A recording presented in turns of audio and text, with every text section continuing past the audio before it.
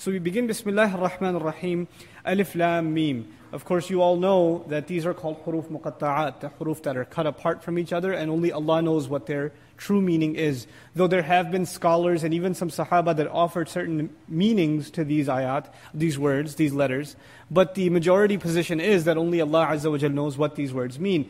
Nonetheless, there are a few things you should note about them that may be of benefit, inshallah ta'ala, in one's study.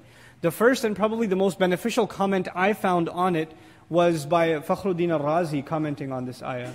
He says that Allah Azza wa Jal taught us how to ask for guidance in the previous surah, Ihdina as-sirat al-mustaqim. We asked for guidance, and of course this is the Fatiha begins with a mention of guidance. ذَلِكَ الْكِتَابُ لَا رَيْبَ فِيهِ هُدًى. It begins with guidance. But before it tells us, you ask for guidance, here it is. He said something that we cannot understand.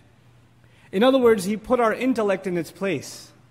He let us know, subhanahu wa ta'ala, if you really want to get guidance from this book, understand you cannot understand everything. First, understand that.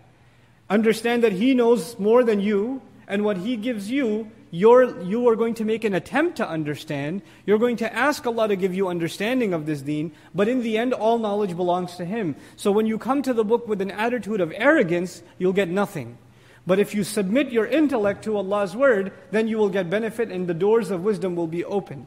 The other thing that's mentioned, Ash-Sha'arawi rahimahullah, who passed away in his great tafasir lectures on the surah, he mentioned something about Alif Lam Mim, that of course all of you know this is a Madani surah.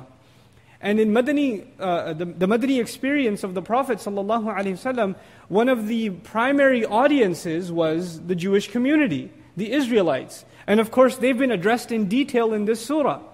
These were people that prided themselves over being people of education. They knew how to read and write and research, and they had volumes of books at their disposal. Allah even mocks them about that sometimes because they have volumes of books that they don't benefit from them. So He says, كَمَثَلِ الْحِمَارِ يَحْمِلُ أَسْفَارًا, in Surah Al-Jumu'ah. But nonetheless, these were people that thought of themselves as educated. And one of the derogatory terms they used for the Meccans was that these people are ummi.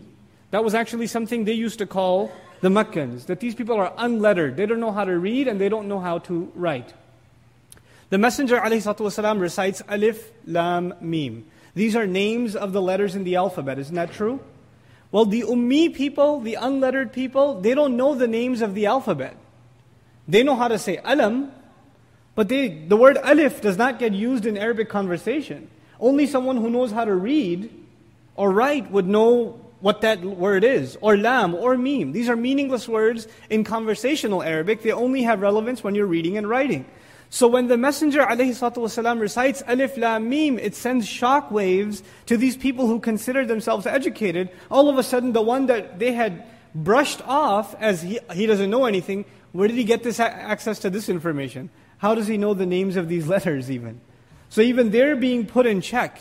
And their attention is being grabbed by these huruf muqatta'at sometimes. And finally, just another brief comment about huruf muqatta'at that is mentioned by Al-Kashaf, Al-Zamakhshari, mentioned something interesting about one of the benefits of these letters that are in the beginnings of certain surahs. He says, هَذِهِ حُرُوفُكُمْ الَّتِي تَصْنَعُونَ فِي لُغَتِكُمْ فِي كَلَامِكُمْ. These are your letters. These letters, alif, lam, ba, whatever the letters are, these are letters that are in your alphabet. You make words with them yourselves. And Allah has made words using those letters too. But how come you can't compete? How come you can't produce something that Allah has produced? So He's almost mocking them with using these letters. Come on, bring something. And this challenge will come up later on in this same surah also. فَأْتُوا بِسُورَةٍ مِّن مِثْلِهِ. Bring a surah like it.